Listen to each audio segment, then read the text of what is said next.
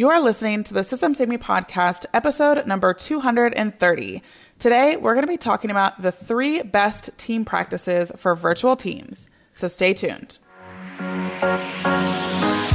Hey, I'm Jordan, and my business love language is efficiency, because who doesn't want to sip pina coladas on the beach while your business runs on autopilot? We're here to help overworked one-woman shows become streamlined solopreneurs. And now, with over 150,000 downloads, this is the Systems Save Me podcast. Hey, y'all. I'm so stoked to bring this guest to you guys because as more and more people are having virtual teams, you know, as online business owners, we've always been virtual in that sense. And so it's one thing to be a solopreneur, you know, running an online business, and then it's a whole nother ball game once you start bringing the people onto your team and then having to communicate virtually and we're going to get into it. So get ready. But I, have doubled my team in the past 2-3 months, I guess at this point, and it pretty much broke all my systems, which was really fun. So, I can relate to probably a lot of you guys are going through when it comes to building your team. And so I was absolutely like, we have to have Meg on the podcast to talk about this. So I'm so excited that you finally get to meet her.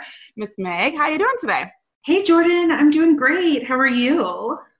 Oh, I'm doing quite swell. So this is going to be a really fun topic. But before we get all into it, go ahead and tell the listeners a little bit about you and your business. Okay, awesome. Well, really excited to be here. I can't believe I am on the Systems Save Me podcast, first of all. Second of all, I'm Meg Baker. I am based in Chicago. I am a team and hiring expert.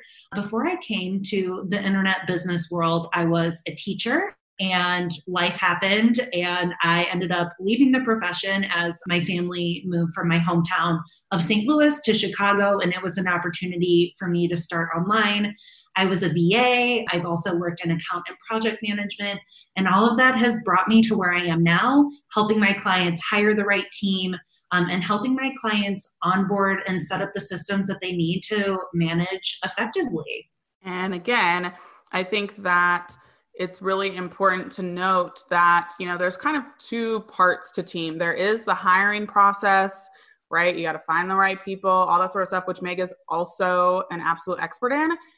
And she today is going to be talking more about the management side. So once they're in, once you've said, hey, like, we're cool, you're on the team, then begins the real work, in my personal opinion. It's such a personal development journey, if I'm being honest.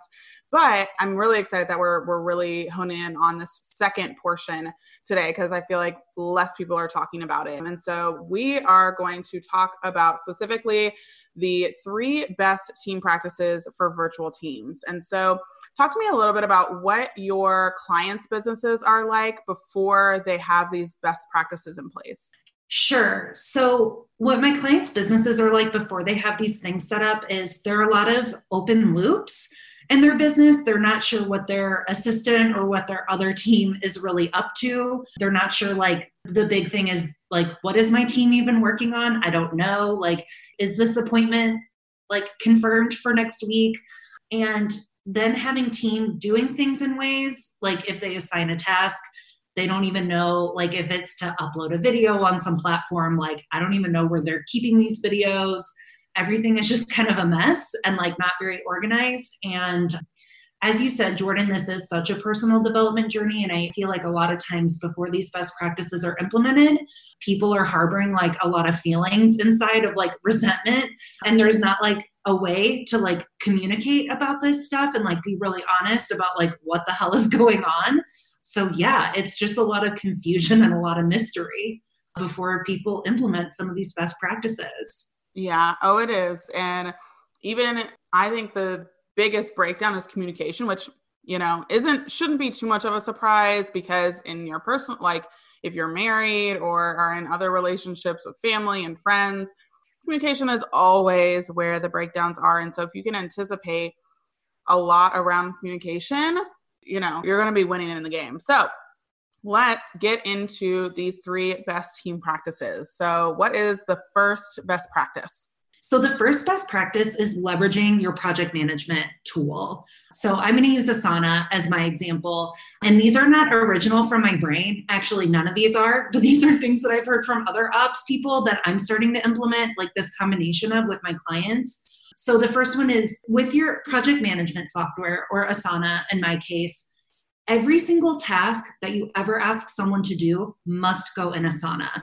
If you want to like ask them in Slack or like Vox them or whatever, that's cute, but it also has to go in Asana. And each task needs to have a due date and a person responsible.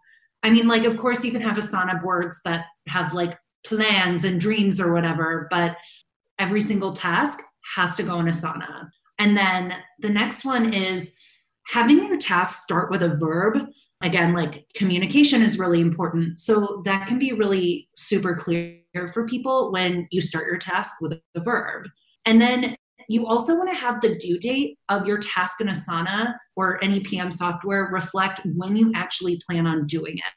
Of course, if you have hard deadlines for a launch, like you can communicate that too, but you actually schedule it for when you think you're going to get it done. And then the last part of this piece is that if you need to move the due date, like nothing should be past due in your Asana. So if you don't get to it at the end of the day, you move it. And then if you end up moving it 3 times, you need to check in with team and like problem solve around why you needed to move it around your deadline 3 times. Yeah, I think it was brilliant and I'm very similar about the verbs thing, which makes such a difference because, you know, the whole point of project management and task management is to do something. And so if you are just like, you know, instead of saying, you know, review the speaker lineup for the interview series, if you just say speaker interview series lineup, like, what am I supposed to do with that? I have no idea what's happening. And instead we say review speaker lineup and confirm titles. Great. I can do both of those things. That's very easy. It takes me 5 minutes and we can move on, right? So I think that's a big shift. Yeah. And I feel like a big part of this too is being over communicative. And I see my clients sometimes being like, wait, is that too much communication? I'm like, there's really no such thing. I'd rather someone be over communicative with me than under communicative. And I feel like so much of this too, and this comes from my teaching background, so I feel like I'm good at this. It's being like super meta, like thinking about your thinking, like literally just breaking down the task of like, what exactly is this? It's like with my kid, sometimes I'll like narrate what I'm doing, like, oh, we're walking up the stairs now. So I can like teach her how to talk or whatever. I feel like we just have to narrate to ourselves every single task that we do. And then that helps us with our SOPs, and that helps us like break these tasks down into verbs. And it feels kind of crazy at first, but then when you get used to being like really metacognitive, like literally just talking through the actions, it's way easier to delegate. Yep. I so agree. And with that, you know, I think one shift that I made in my business is bringing on a project manager light is what I call her, because we don't really need one full time. However, like the pure fact that I'm not having to follow up on the task, like if people are changing due dates and stuff, if it happens multiple times, like she's going to go in to whoever's doing that and be like, so what you doing there? Like, are you going to get this done? Like, do we not think this is a priority? Like, let's talk through this. And that has allowed me to have way more space for my activities and such, because it's important to follow up in those areas. And once you get to a certain point, like I, as the business owner, should not be the one doing that.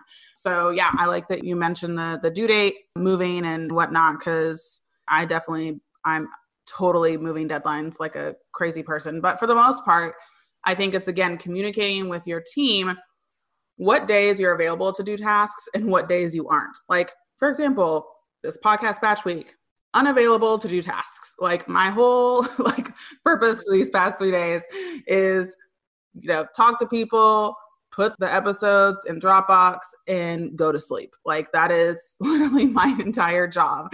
So I think letting people know, like, and generally speaking, most of the time, Monday, Tuesdays, and Fridays is when I actually take tasks, and Wednesdays and Thursdays are my call days. So don't expect me to get anything done. And even that slight shift of that allows for it to be pretty rare for me to move due dates, because they're already on days that I'm open and available to handle them. Right? Yeah, I love that. And it eliminates a lot of like micro frustrations that can come up and it just makes planning easier. And I hate to sound like Brene Brown, but here I go anyway. Being clear is kind, being unclear is unkind. And as you said too, Jordan, like this is personal development. And like for me, it used to be hard for me to like set those boundaries or like think ahead of like, wait, when am I available for this? And like just be people pleasy, like, yep, you want me to do this, that's fine. But the more, again, over communication is so important, like then people know what to expect and it's not a big deal. If it's like, hey, I can't do this on Thursday, cool. Like we'll plan around it. Who cares? But like the more communicative you are with more advanced notice, the easier it is to work with it. Yep. Totally agree. All right. And what is next? What's the next best practice? Okay. So this next best practice I learned from an ops expert in this summit that I did back in April. And I love this idea. So it's using Slack. And I know sometimes people are like, well, if I have Asana, why would I use Slack? I love using Asana essentially purely for the project plans and the tasks, or like other boards to like store information, and then discussing the tasks and asking questions about it. It can get so convoluted in like subtasks and whatever.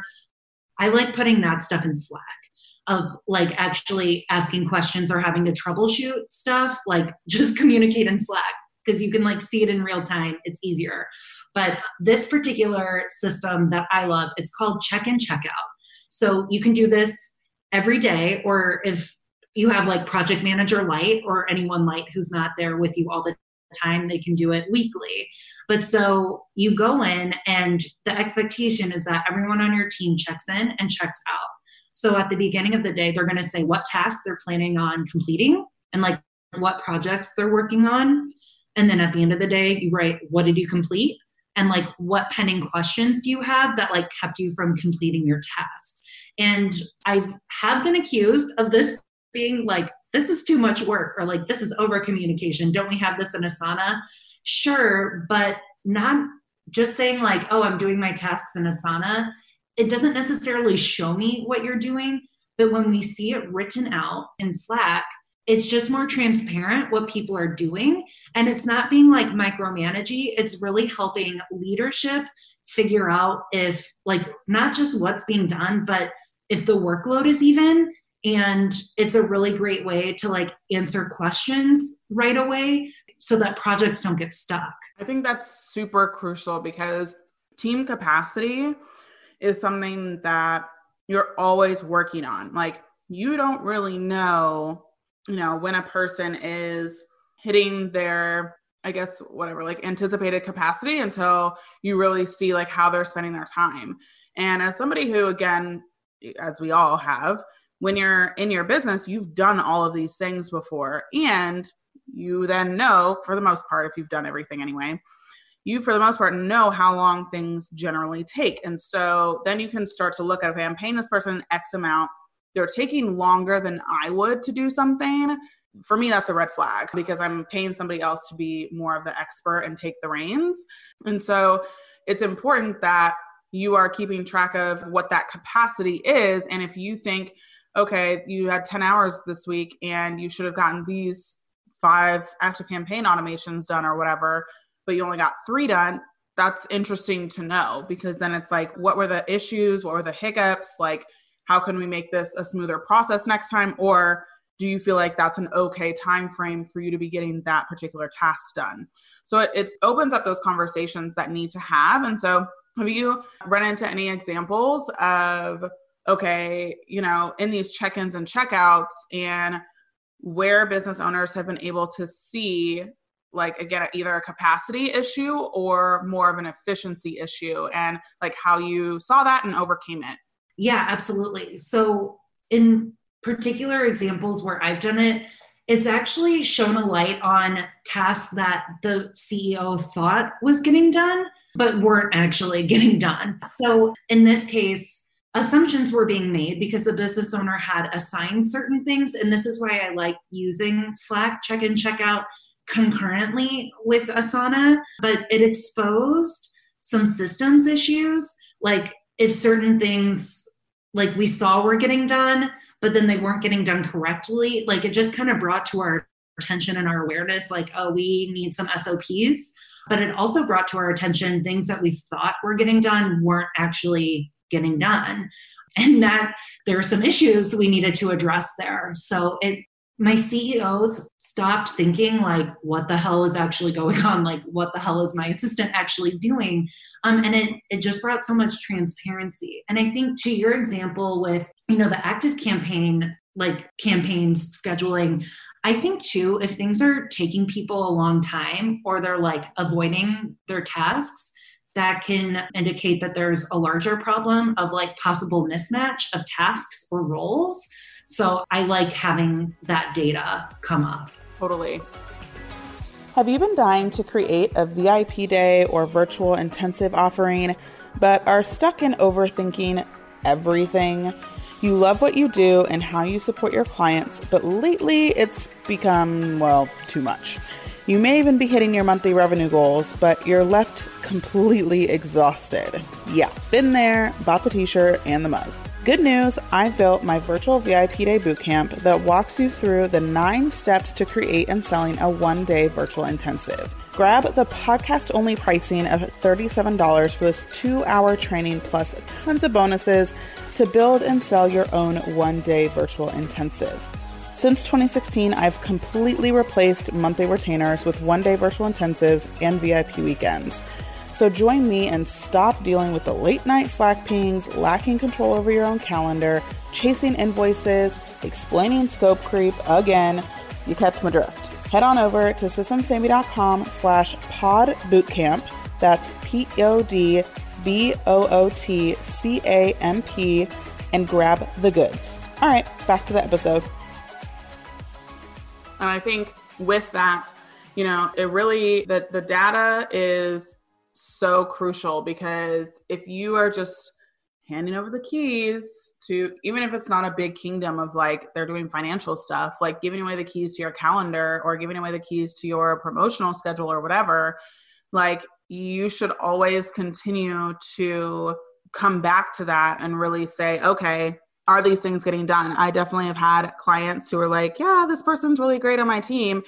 And then I'm helping them build a system. And then I look at their system and I'm like, dude, like half of this stuff is not even getting done by this person. Like, this is a problem. And they're like, oh my gosh, like what? Like, and it hurts and it doesn't feel good. And it's not that you're a bad business owner. It's just that you need to, again, bring up to the top of the mind about what are you doing? How long is it taking you to do it? And if it's not getting done, why has it not been a priority, or why has it not been getting done? Because sometimes it's a rational answer. Sometimes it's an irrational answer. So I would love to hear, again, then when you are doing that evaluation, what are some answers that people have given that you'd be like, this is a red flag of this person should really be on your team or not, which is like, whatever, maybe a negative subject, but I also think it's like, let's be real. Yeah. So for me, when I've heard excuses like, but I was waiting on you to tell me this, that's a red flag for me, because we really need whoever, assistant, whatever, to own the outcome and not just like getting the task done. So even if like, let's say you, Jordan, you're the CEO and like your assistant didn't schedule something because they were still waiting on an answer from you, then they need to be the ones proactively following up so that they can ultimately get the task done. So things like that have come up where I see that like ownership isn't being taken. And for me, that's a red flag. And I definitely want to address any systems breakdowns, SOP breakdowns, communication breakdowns to address it. And then perhaps consider that the person is not the right fit. Yeah, I so agree. And something that we've done in Slack too is that, if me and my ops coordinator, Trina, who is amazing, she and I, like, she'll put in we have just like an inbox Slack channel because I don't go in my inbox anymore, which is quite glorious. And she'll say, this person wants you to do this. And if I've seen it, then I put a thumbs up. And once, I actually have time to either respond or go review the details that she's saying, then I will answer the question. And so then she knows when I've seen it, which is important, but then also like the response, and same vice versa to her. If I'm like, hey, I need you to, set up Meg as an affiliate for this, she has a thumbs up when she's seen it and then a check mark when it's done. I love that. Can I implement that like tomorrow? Girl, yes, take it. It is the best. And now, in all of our team channels, we've actually implemented it. Again, we have a project manager who then is able to like pick up some of those and put them in our project management software. Like her and Trina are really the only ones creating tasks. Trina really is the only one creating tasks for me. And then Whitney is creating tasks for everybody. And so that allows, again, for things not to get super messy between Slack and ClickUp for us. And so it's been really helpful to have, again, because what are the things you really need to know? Like most business owners are like, have you even seen this? How's this been done? So I was like, all right, we'll just create emojis for both of these and have that be our code. Yes, I love that.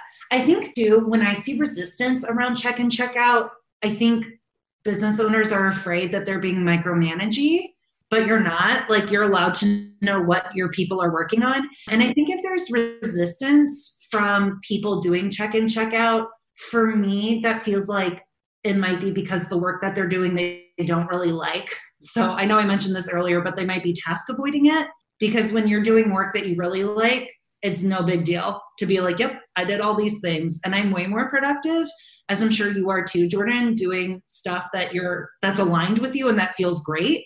It should be no problem to be like, yep, I did all these things, X, Y, Z. But I feel like if we're having difficulties even getting around to tasks or even talking about them, that's a possible mismatch, or possibly there's something not in place that our employee or contractor needs to support them.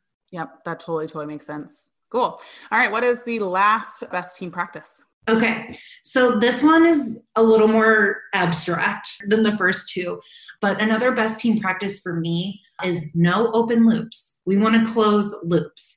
So we essentially can use these first two tools to close any loops. But if you are responsible, let's say I'm an assistant and it's my responsibility to schedule events on the calendar for my CEO, there should be no open loops. For example, if I'm like, it's Monday and if I haven't heard from someone in 2 days trying to confirm an appointment, I need to go in and identify that that's an open loop and try to close it and like follow up every 2 days with that other person to close it. And we shouldn't have tasks that we've been waiting on answers for like 2 weeks from the CEO or from anyone bottlenecking. We should proactively be trying to address those bottlenecks, get the answers that we need, and close those loops, and really take responsibility for these outcomes and not have tasks sitting 2, 3, 4 weeks in our PM software just because someone else is bottlenecking. If that's your task, you should be closing that loop. Yeah, I 100% agree. And I will fully admit that, again, and I've admitted this multiple times, I'm a very forgetful person. And it was very crucial for me to have somebody who can catch all of the balls for me, which again is Trina. And she's so much better at following up than I am. And I would say I'm actually pretty good at follow up when it comes to like sales.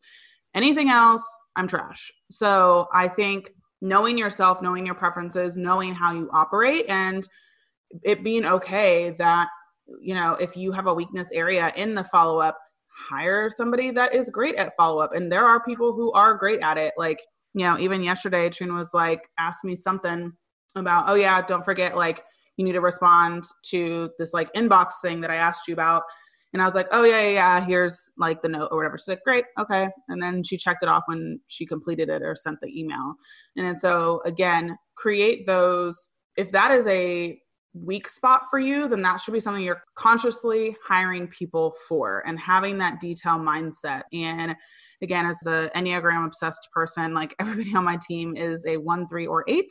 So we are a lot of, I don't even know, neurotic people, I suppose. I love everybody on my team, but we all are a little bit of workaholics. So, but I think that I've intentionally hired, I look at a bunch of different personality assessments and whatnot to make those hiring decisions. And for me, it is super crucial for people to have that follow-up mentality and detail-oriented mentality. And so, again, I feel like I've created kind of really my core team that I can see myself riding with for a very long time, which is such a refreshing feeling. And, that comes with, again, this whole open closed loop concept and how every person on the team is concerned if there is still open loops. I get pings a lot in Slack about, okay, this still is an open loop, like answer me, Jordan, and whatnot. And then it's a matter of, okay, then this becomes part of the SOP, right? Of we don't have to ask Jordan this again every time we do this. It's a one time and whatever else. And with this, I would love to get your opinions on how to train your team if they currently are not, how to train them to be solutions oriented in the sense of, okay, if the loop is still open and there's something that is needing review or is needing a different action item. I find a lot of people struggle with, my team always asks me what to do, just like in a very open-ended question. And now I have to think, and now it's like, I should have just done it myself. So how would you encourage business owners to train their current team or look for in their, new team member that solution-oriented mentality? Yeah, I love that question. I would say one way is culturally make it okay to make mistakes and prioritize action taking over like perfect action. I think sometimes people are working in companies feel like they have to get the final say from the CEO.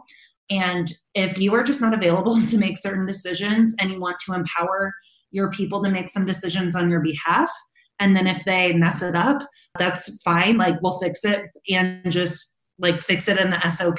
That's when we want to normalize making mistakes and prioritize taking action or like the best action that you think, and then just fixing it and documenting it later. Another thing I love to do when I'm hiring is letting people know that part of the role is to also update SOPs as you go. So if you're not interested in that, don't apply for this role because we need ownership. We need people to help us with our business. And I think too, it's also instead of hiring for tasks, really hiring for the responsibility and really helping people take ownership of like, this is the final outcome and this is on you. Like when I was an account and project manager for my friend, and you know her too, Jordan Kelsey at Pine Gate Road, she would have to remind me like, it is on you. Like you are responsible for this outcome to make websites launch on time. Like that is on you. And you need to do what you like. If you don't hear from me in like an hour or something, make a decision and like, we'll fix it later. But yeah, so it's deciding if quick action is more important than like perfect action, and then fixing it after the fact and documenting it.